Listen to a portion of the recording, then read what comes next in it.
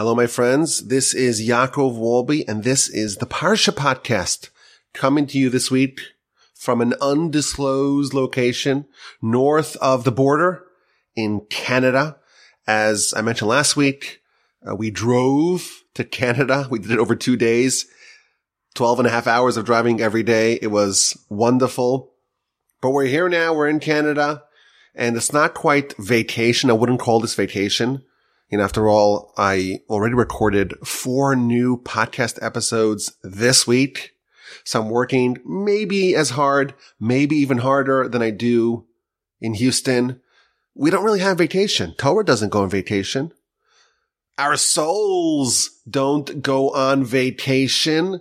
We never take off time from breathing. If Torah is like oxygen for our soul, we always have to pump in some life blood into our soul, and the summer is no exception.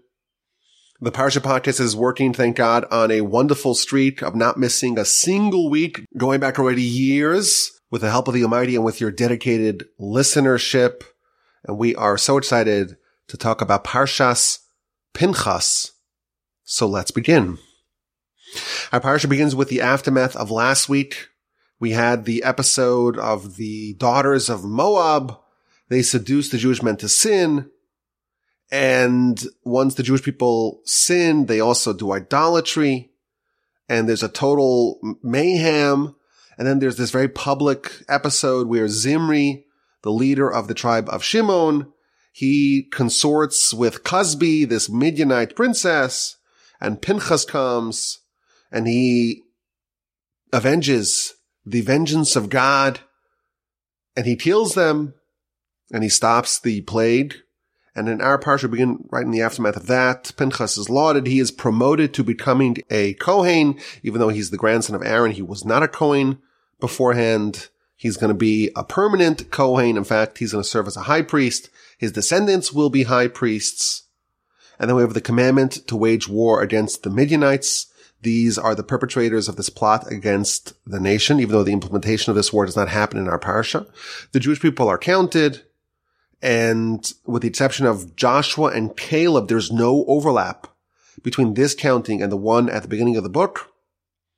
All the people who were subject to the decree of dying in the wilderness, they are all dead.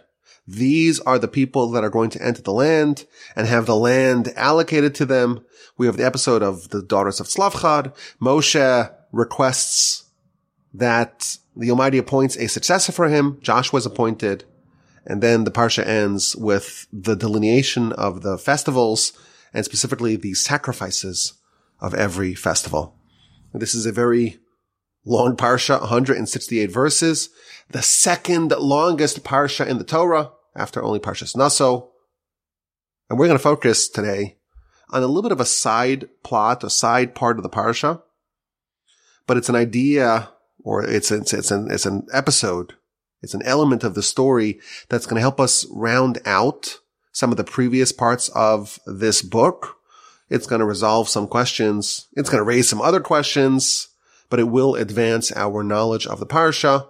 And once we have an idea that we develop from this subplot of the Parsha, we're going to expand that with the help of the Almighty into a larger theme that's found throughout the Parsha and is very relevant to our lives.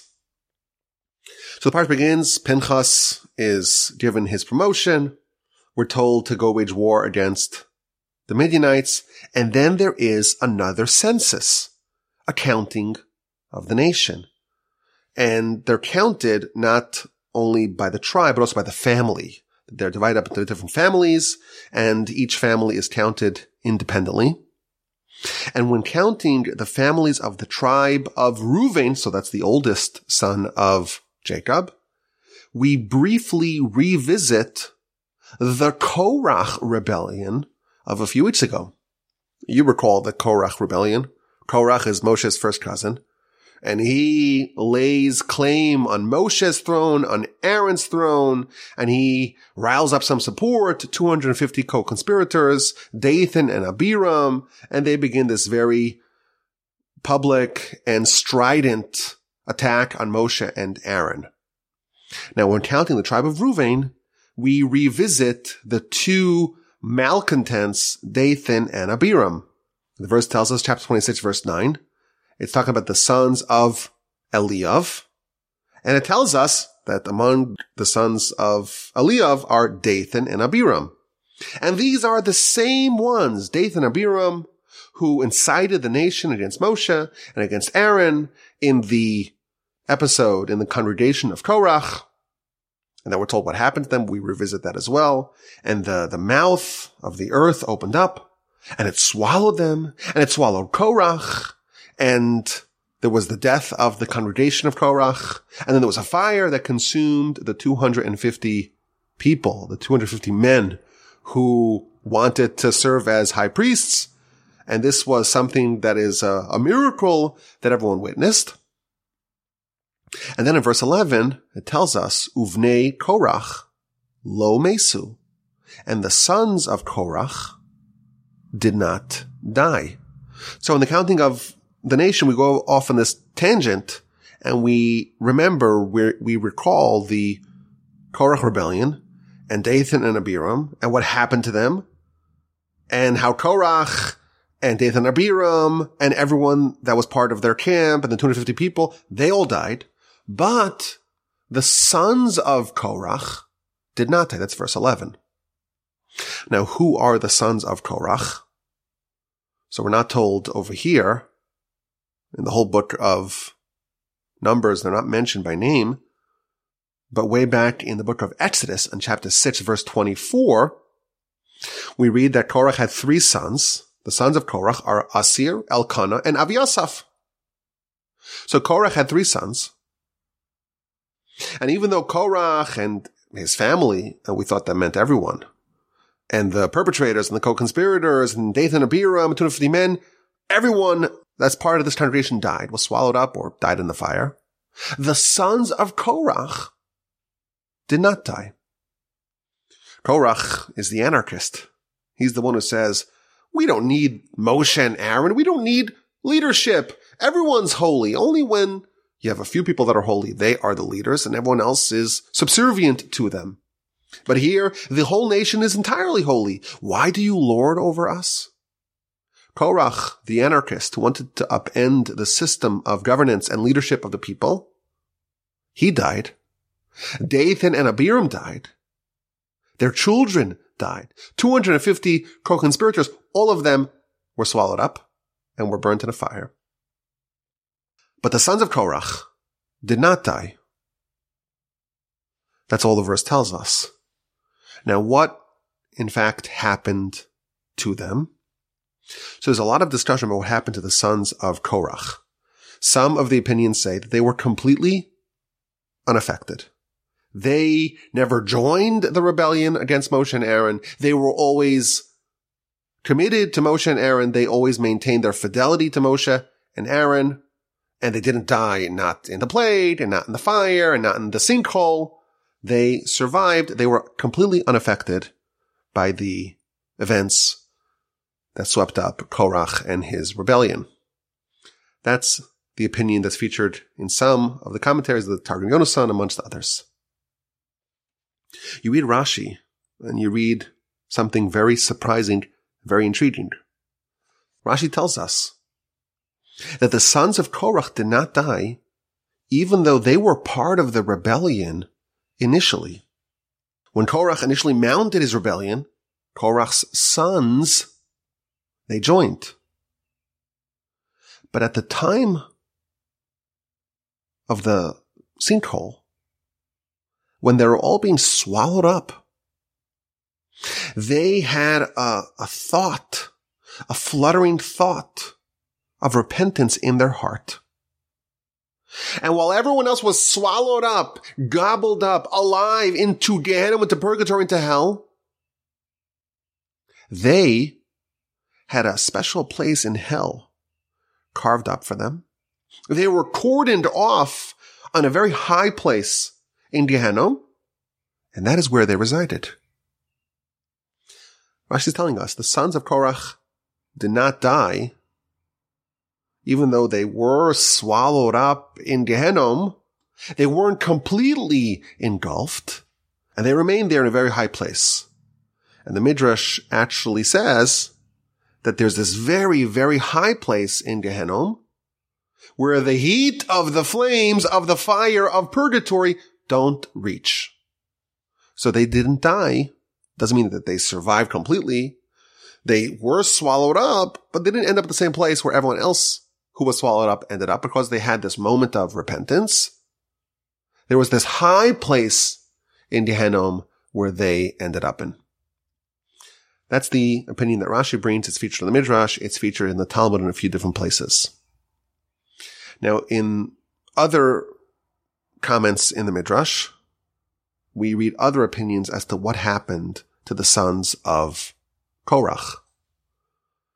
Some say that even though they were amongst the congregation of Korach, and the sinkhole opens, and it swallows up all the perpetrators of Korach and his rebellion, the sons of Korach, these three men, Asir, Elkanah, Aviasaph, they floated in the air. And even though the earth opens up below them, they were suspended, they were levitating in the air. And that's how they survived. Other versions of the Midrash say they were like in the ground, but they maintained this elevation as if they were on a mast of a ship, and that's how they didn't get swallowed up. Yet another opinion tells us that when the sinkhole opened, it ripped open the ground, but the specific point where they were standing on did not open up. So you have a vast sinkhole all around them, and it's swallowing up Korach, Korach's people, the co-conspirators. But the point where they were at, these three people, it remained firm ground. And there were three pillars, one for each one of these three sons of Korach. These three standing pillars amidst all the destruction of the sinkhole.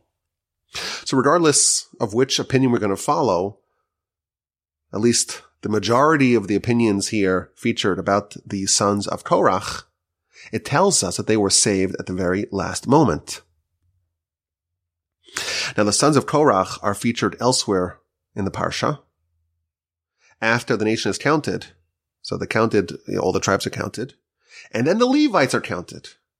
And in chapter 26, verse 58, it delineates the families of the Levites. And it tells us the family of Korach. Korach's not around anymore. Says Rashi, Korach, it's not about Korach himself, it's the sons of Korach. They survived at the last moment, however they did, and they did not die, and they're still part of the people, and they're still counted amongst the nation.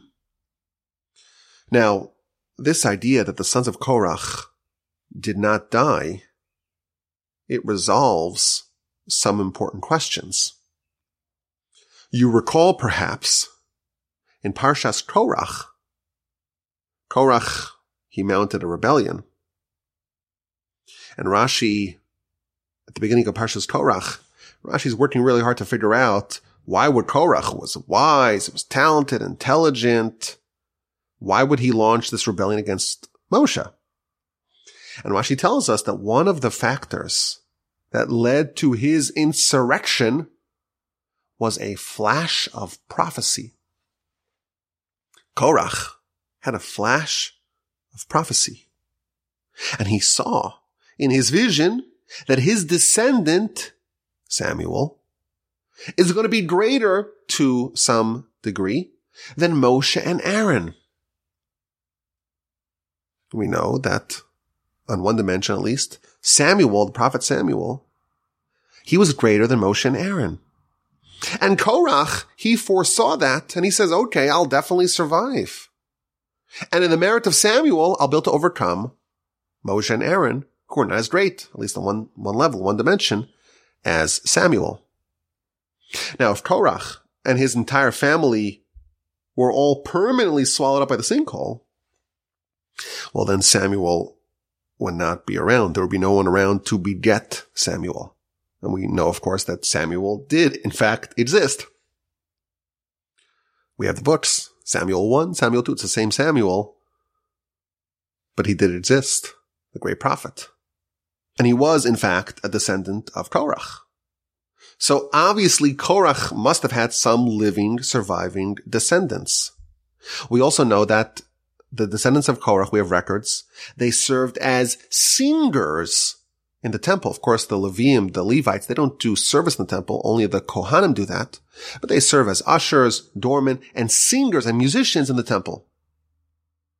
And the descendants of Korach, we're told, were singers in the temple. So obviously he had some surviving descendants. We also know that the sons of Korach, they authored some Psalms.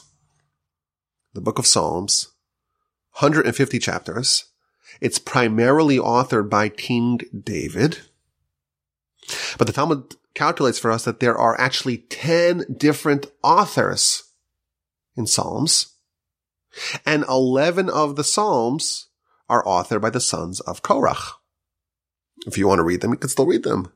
Psalms 42, 44, 45, 46, 47, 48, 49, 84, 85, 87, and 88. These 11 Psalms were authored by the sons of Korach. So obviously they survived, they endured, they were able to author these Psalms that we still have today. Now there's still some uncertainty. We have all these different opinions as to how the sons of Korach were saved at the very last moment. Rashi seems to understand that this place that was carved out for them, that was apportioned for them in the very higher spheres of Gehenna, Rashi seems to say that they remain there. So everyone else gets swallowed up, and the sons of Korach also get swallowed up, but not completely. And they remain in limbo until some future date. But it's not clear from Rashi how and when they eventually left. You know, they remained in this high place in Gehenna, but if they remained there indefinitely, how did they emerge from that high place in Gehenna to father children, to father the forebears and Samuel, and author these Psalms and do some work in the temple? Even though there are some indications in the sources that they composed, listen to this, they composed some of the Psalms, or maybe all the Psalms, while they were still trapped in the state of limbo, suspended between this world and purgatory. But there's at least one source that tells us that they were in limbo, trapped in this high place in Gehenna for a very long time. In the Talmud, in Kiddushin, on page 31b, in the commentary of the Tosfos, they cite a midrash that talks about an individual named Asaph, maybe, as it's today pronounced. He was a descendant of Korach, and he sang over the fact that the temple doors, the gates of the temple, were swallowed up. The verse tells us in Lamentations that when the temple was destroyed, this is Lamentations chapter 2, verse 8, when the temple was destroyed, the gates of the temple, they were not subject to the attacks of the Babylonians. And they instead were swallowed up into the ground. And that, of course, is a sad thing. You know, the gates of the temple, the entrance place of the holy temple of the Almighty, those doors are now swallowed up in the ground. It's very tragic. But the sons of Korach, they were delighted with that. Why? So the midrash that Tosfos here cites, it gives us an analogy. There was once a poor maidservant, and she had an earthenware pail. It wasn't an expensive pail. It was a very inexpensive pail. And she went to the well. And she wanted to fill up some water. But alas, the pail fell into the well. And she was so sad. And she was crying. But then the maidservant of the king also came to the well, and she also had a pail, but her pail was not made out of earthenware, it was made out of gold. And she also wanted to scoop up some water, and it also fell down. Now the other maidservant who lost the pail of earthenware, she started singing. And she said, well, when my pail fell down, no one's going to go down, do this whole dangerous extraction, go into the water and pull out the pail. It's such an inexpensive pail. No one's going to go down just for that. But now that there is a golden pail that has been submerged in the water, now I know that for sure they're going to go retrieve that pail. And once they're there, they'll see my pail as well, and they'll bring it up as well. So too, the sons of Korach, they were submerged in the ground, and everyone seemed to forget about them. But now that they see that there's something else submerged in the ground with them, namely the doors of the temple, and that they're definitely going to retrieve. And they started singing, thank you, that the doors of the temple were swallowed into the ground. Because once they come to retrieve those doors, maybe they'll retrieve us. Now this source, even though it's a beautiful idea, it's this beautiful, tragic, poignant story.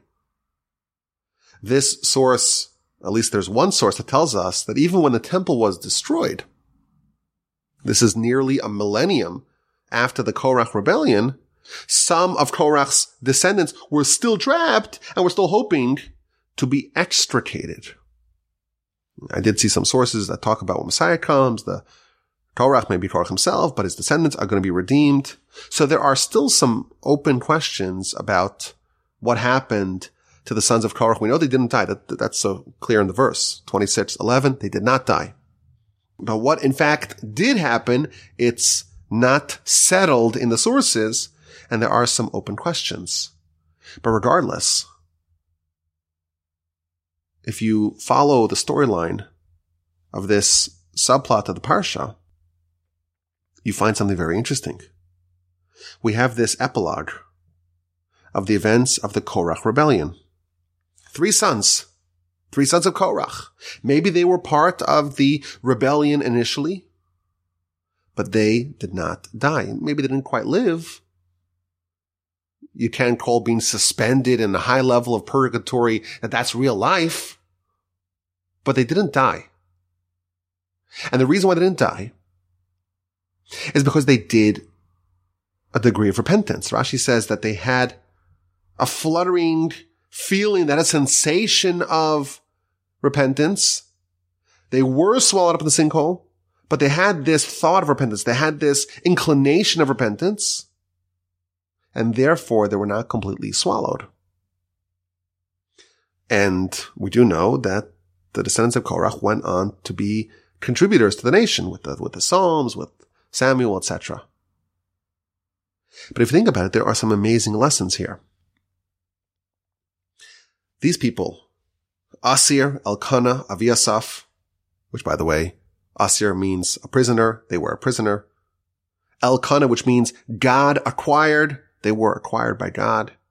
Aviasaph, my father, gathered me in. The Midrash tells us that that is indicative of the fact that God gathered them in. God responded to their repentance. These three people repented. And when did they repent? They were part of the Korach rebellion, initially, at least according to Rashi. And they repented at the very, very, very end. At the very last moment. The earth was already opening up and swallowing all the participants in the Korach rebellion, and they repented. This is a very powerful idea here. It's never, ever too late to come back to God. No matter how bad a person may be, no matter how distant they may be from the Almighty, no matter how big of a satchel of sins and misdeeds and mistakes they may be carrying with them. There's no point where they could say, I'm helpless. I'm beyond the point of no return. No matter how bad a person is, no matter how close to the spiritual abyss they may be, think about it. The Korach rebellion is being stamped out. The earth is opening up in a miraculous fashion. And then, when it's all over already, they repented, or at least they had a sensation of repentance in their heart. And they were saved. There's a line that we say, even if the sharp blade is on your neck, you don't give up. So long as the candle of your soul is still flickering, you still have a chance to fix. You still have a chance to rectify. One of the Psalms authored by the sons of Korach is Psalm number 47. And that is recited 7 times on each day of Rosh Hashanah, right before the blowing of the shofar. Between Mincha and Musaf, we blow the shofar. And before you do that, you recite Psalm number 47 7 times. And who authored that psalm? It's authored by the sons of Korach.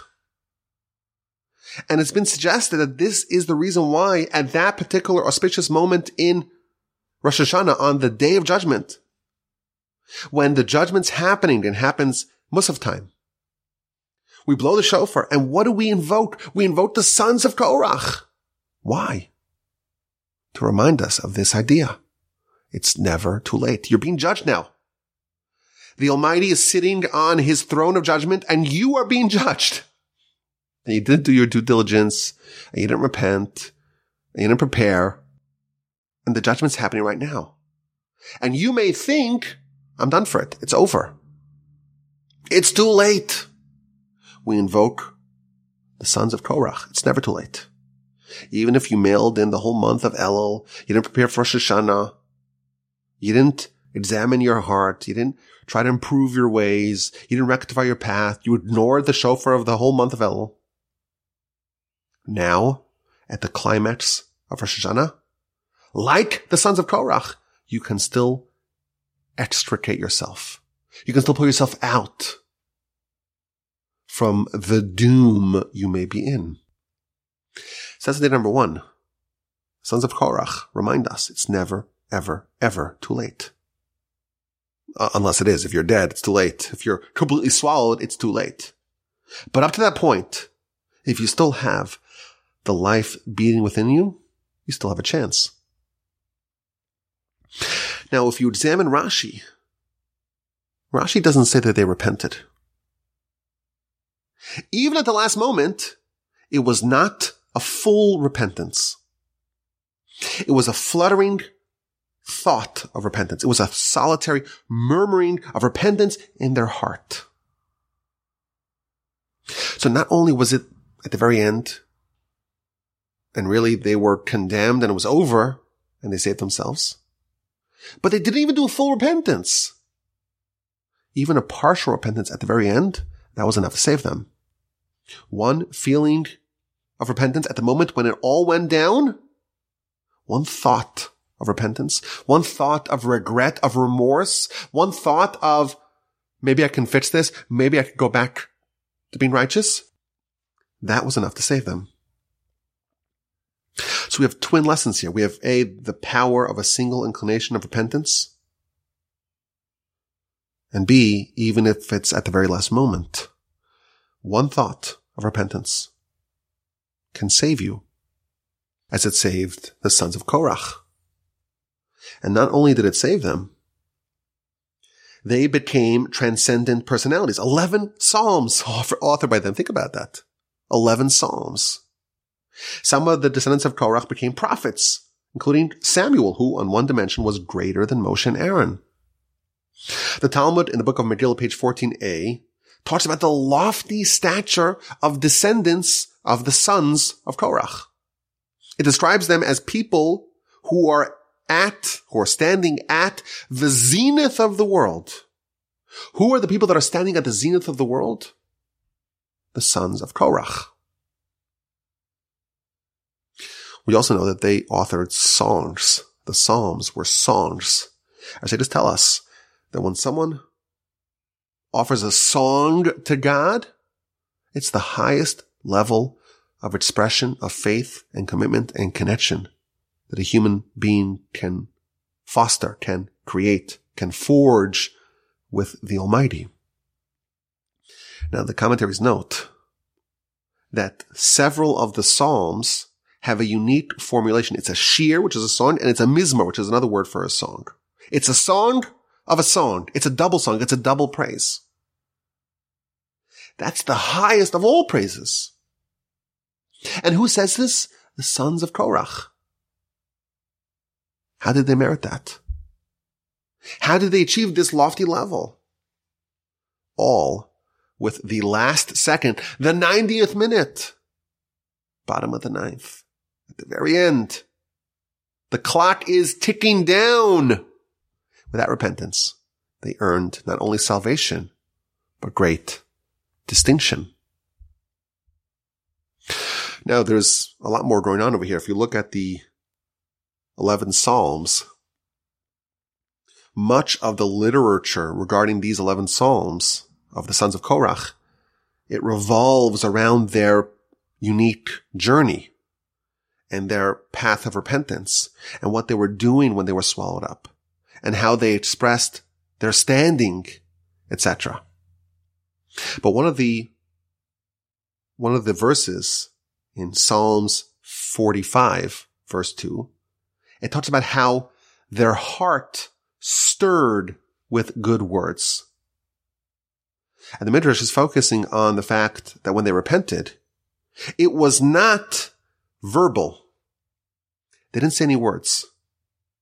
It was only a stirring of their heart, and that was enough for them to be accepted. Continues the Midrash, why did they not sing with their words? Why did they repent inaudibly? Why didn't they repent with their words? Why did they only rely on the stirring of the heart? Says the Midrash, when they had this repentance, purgatory in hell was already open beneath them, and the fire was dancing around them. This is at the very climax of the story. There's fire everywhere. There's open sinkholes in the ground. On one hand, they had the sinkhole. On the other hand, they had the fire. They couldn't even open their mouths. They had reached the point where speaking audibly, verbally, was impossible. All they had were thoughts in their heart.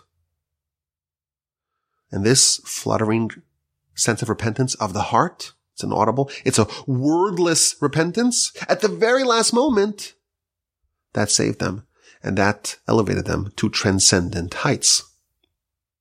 So this is a part of the Parsha we don't usually focus on. You can read the whole Parsha, and it's talking about the families of Ruvain, and it seems to go off on this tangent with Dathan and Abiram and talking a little bit, recalling some of the events of the Korach rebellion. It tells us that the sons of Korach did not die. It's a subplot of the Parsha. But we discover something really wonderful.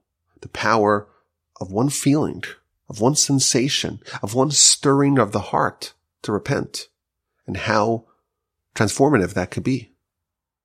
But I think that if we zoom out to the Parsha, we find that this is a larger theme found in a bunch of places in the Parsha. You know, we would tend to discount a fluttering of the heart. We tend to assign limited value to small things. The small things that don't make the headlines, we don't really think that they have such an impact. The small acts, small individuals, the small solitary inclinations, or a fluttering of the heart, it doesn't really seem to be so impactful. It doesn't really register in our eyes. But the Torah tells us otherwise. The small acts, the single solitary acts, go a very long way. The eponymous hero of the Parsha is Pinchas, and he became a Kohen, He wasn't a Kohen, he became a Kohen. He became an eternal high priest. Why? Because of one act. His act of valor, of gallantry, of zealotry in standing up for God and stamping out the disgraceful act that was a desecration of God's name. With that one act, he changed everything. The Ramban, in the beginning of our Parsha, tells us that if not for Pinchas, everyone would have died. There was a plague, and it killed ultimately 24,000. But had Pinchas not stamped out this disgrace, it would not have stopped. It would have killed everyone, says the Ramban. So one man, one act, he saves the whole nation from destruction, and he earns himself an eternal legacy. Now, of course, we would have a hard time with what Pinchas did. It seems very fanatical. And Rashi, the first Rashi in our Parsha, tells us that even the tribes at the time, they ridiculed him, and they embarrassed him, and they denigrated him. They said that he's behaving in a manner not fitting his paternal grandfather, Aaron, but instead he was behaving in the manner of his maternal grandfather. Who is Pinchas's maternal grandfather? It's Jethro, because Moshe and his nephew Elazar married sisters. Jethro had 7 daughters. Moshe married Zipporah. Elazar married another one of the daughters of Jethro, and that is Pinchas's mother. So the first Rashi in our Parsha tells us that the criticism, the ridicule that Pinchas received from the other tribes, they said, you're like Jethro, but not Jethro after he converted and became righteous. Jethro when he was still an idolater and he was still fattening calves for idolatry. That's who you channeled in your act of zealotry. That's what they said. But the Torah attributes him not to Jethro, but to Aaron. And this act, this single act, saved the entire people. One act, just like the sons of Korach, unlocked tremendous ramifications and consequences that rippled throughout the whole nation and throughout the life of Pinchas for eternity. I'm going to give you one more example of this phenomenon. Now listen to this. After Pinchas is promoted, and we're told who the perpetrators were, the nation is told to wage a war against Midian. This is chapter 25, verse 17. Go attack the Midianites and destroy them, defeat them. Why? What's the casus belli, if I pronounce that correctly? What's the reason why we should wage war against Midian? Because they attacked you? And they sent the princess of Midian, Cosby, and she was the one who contributed towards this debacle, this fiasco that did so much harm to the Jewish nation. So when the Torah tells us to wage war against Midian, it also gives us the reason. They tricked you, they caused this whole affair and the affair of Cosby. And even though in our Parsha the war against Midian does not happen, it happens later on, but it's juxtaposed to the events of chapter 25 and the sin and the seduction of the Jewish men and the idolatry and then this very public behavior of Cosby and Zimri. And therefore we're told to wage war against Midian. Okay. But if you think about it, if you read the chapter 25 very carefully, you'll notice a big problem. If you go back to the beginning of the affair, it was not the Midianite women who caused the Jewish people to sin. Rather, it was the Moabite women. It sounds similar. Midianite, Moabite, different nations. The Moabite women, they seduced the Jewish men and they got them to cleave to Baal Peor. Chapter 25, verse 1, the Jews began to sin, be promiscuous with the Moabite women. And then they did idolatry and they cleaved to Baal Peor, etc. It doesn't mention anything about the Midianite women. The perpetrators were Moabite, not Midianite. Yet when we're told to wage war, we're told to wage war against the Midianites and not the Moabites. So think about it. Who's guilty here? The Moabites. And who's apparently not guilty? The Midianites. But the war is against the Midianites and not the Moabites. What's going on over here? So Rashi, in verse 18, he resolves both questions. He says that when the verse tells us that the Moabite women seduced the Jewish men, it wasn't just the Moabite women, it was also the Midianite women. And therefore you think that the Midianites were guiltless. They weren't guiltless. They also sent their daughters to seduce the Jewish men to get them to do idolatry. So yes, the verse mentions only the Moabite women, but really the Midianite women participated as well, and therefore they are equally culpable, and therefore it made sense for us to attack them. Okay, that answers one question, why we are attacking the Midianites. But the other question, why we are not attacking the Moabites, how come they are spared? So Rashi tells us, because there is a descendant of the Moabites that's not yet been born, and her name is Ruth. And if we destroy the Moabite nation now, well then Ruth won't be born. And because this great heroine of our history, Ruth, is going to come from the Moabites, we cannot touch the Moabites now. The Moabites, they cannot be touched because of the future Moabite, Ruth. And if we destroy Moab now, well then Ruth won't be born, by extension David, Solomon, Messiah, etc.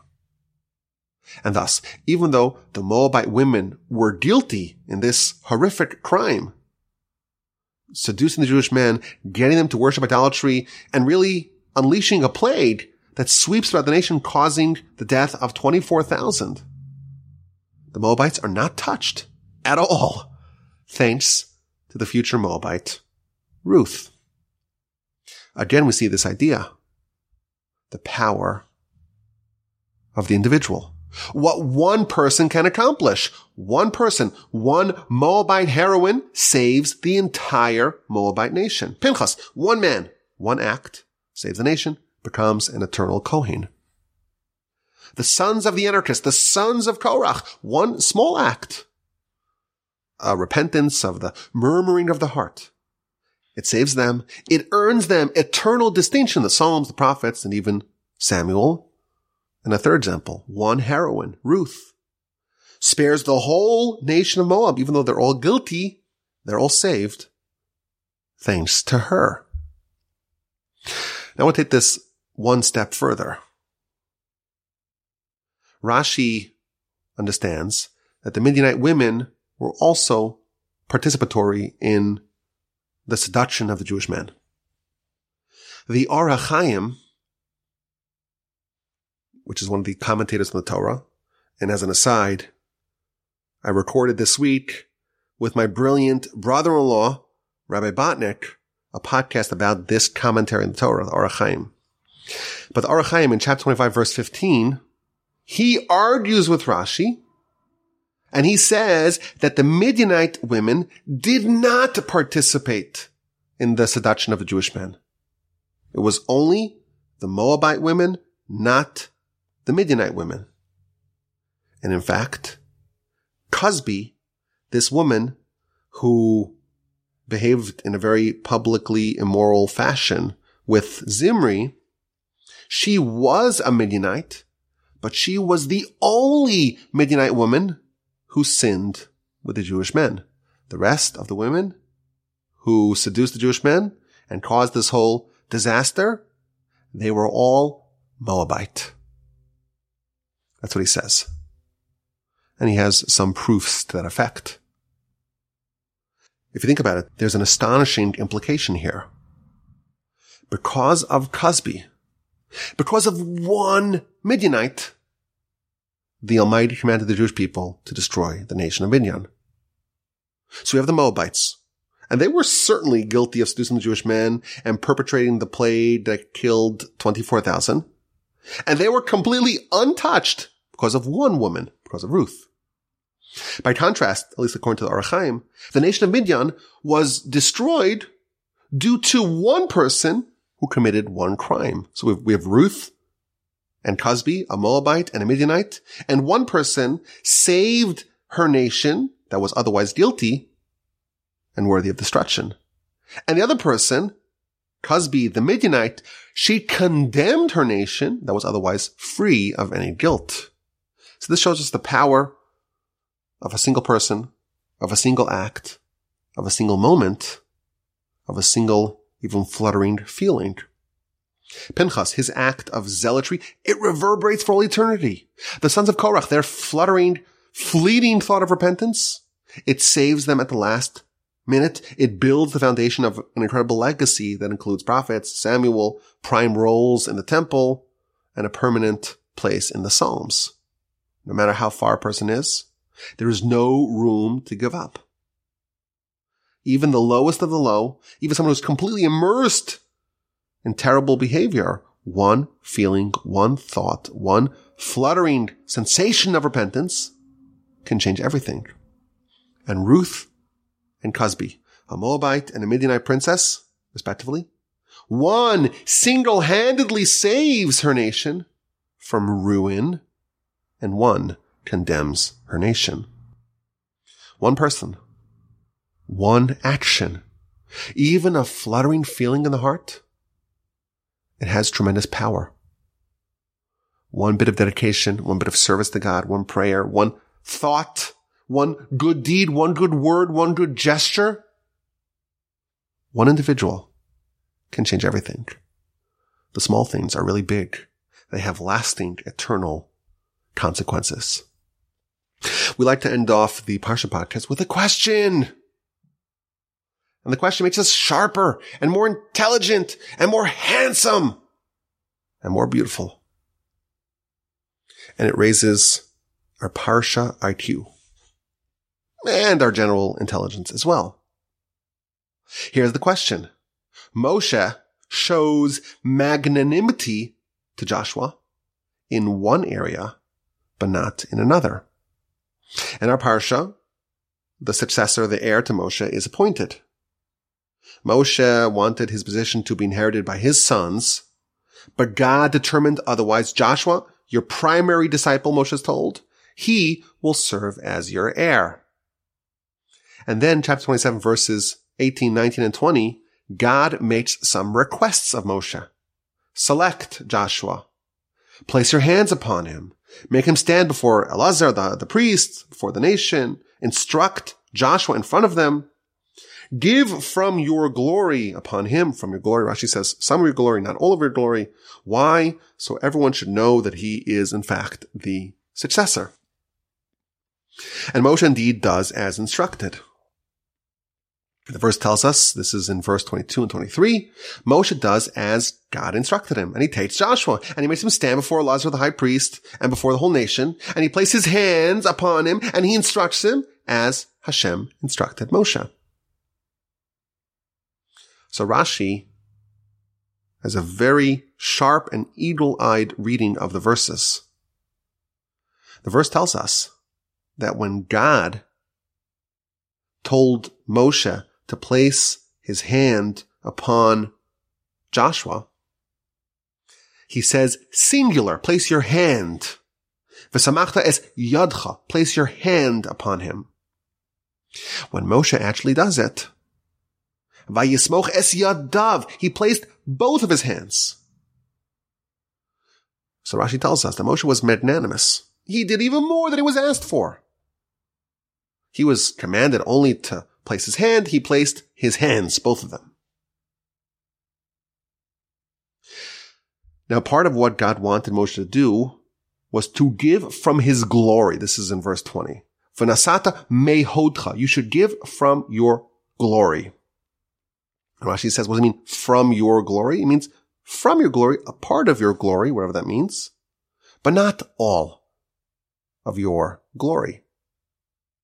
The face of Moshe is like the face of the sun, and the face of Joshua is like the face of the moon. When Moshe fulfills that part of the instruction, Rashi tells us he gave from his glory. He gave a portion of his glory. So the question is, why is Moshe magnanimous in one area? God tells him, place your hand. He places both of his hands upon Joshua. But when God instructs Moshe to bestow some of his glory, some, not all. And here, Moshe does not display the same magnanimity of the hands. He only gives him some of his glory. It's an interesting question to chew over. Maybe it's a little bit of an advanced question, but you're advanced already. We're the 7th year of the Parsha podcast. We're advanced. Of course, there's a lot to go, but we are pretty advanced in our studies of the Parsha. Why, with respect to the hand, did Moshe go above and beyond? God said, place your hand. Moshe placed his hands. And with respect to glory, God said some, and Moshe only gave some. It's a very advanced question. I'm not going to give you an answer, but I'll tell you how to find the answer, how you would approach it. Moshe positioned Joshua to best succeed. And there was a reason why it was better for Joshua to only have some of Moshe's glory, and not all, but to have both of Moshe's hands, not just one. And the question is, what's the difference between Moshe placing his hands or his hand upon Joshua and Moshe bestowing some or all of his glory upon Joshua? It was better for Joshua to not get the full glory from Moshe, just some of it, but it was better for Joshua to get both hands. Question, what's the difference? But that's how you would approach it. It's an interesting question to chew over. Yes, it's a bit more advanced, I would say, but maybe there's something that we could discover in this matter. This was delightful. This was so enjoyable. I love going through the Parsha with y'all. Next week, we have the end of the book of Numbers. So we're getting close to the stretch run here of year 7, the Parsha podcast. This was a delight. This was enjoyable. I hope you enjoyed it as much as I did. You have an incredible rest of your day, a spectacular, uplifting rest of your week, and a sensational, terrific, uplifting, transcendental Shabbos upcoming. And please God, with the help of the Almighty, we'll talk again next week. Parshas Matos Maseh, another double Parsha to conclude the book of Numbers. And as always, my email address is rabbiwalby@gmail.com. I'm speaking to you from the Torch Center North. I'm not in Houston. I'm in Canada. But like I said in the past, I consider the Torch Center like the Air Force One. Any plane that's carrying the president is Air Force One. Wherever my microphone is recording a Parsha podcast, that is the Torch Center. From the Torch Center North, send me an email, rabbiwalby@gmail.com. And you take care. Have a wonderful, wonderful day.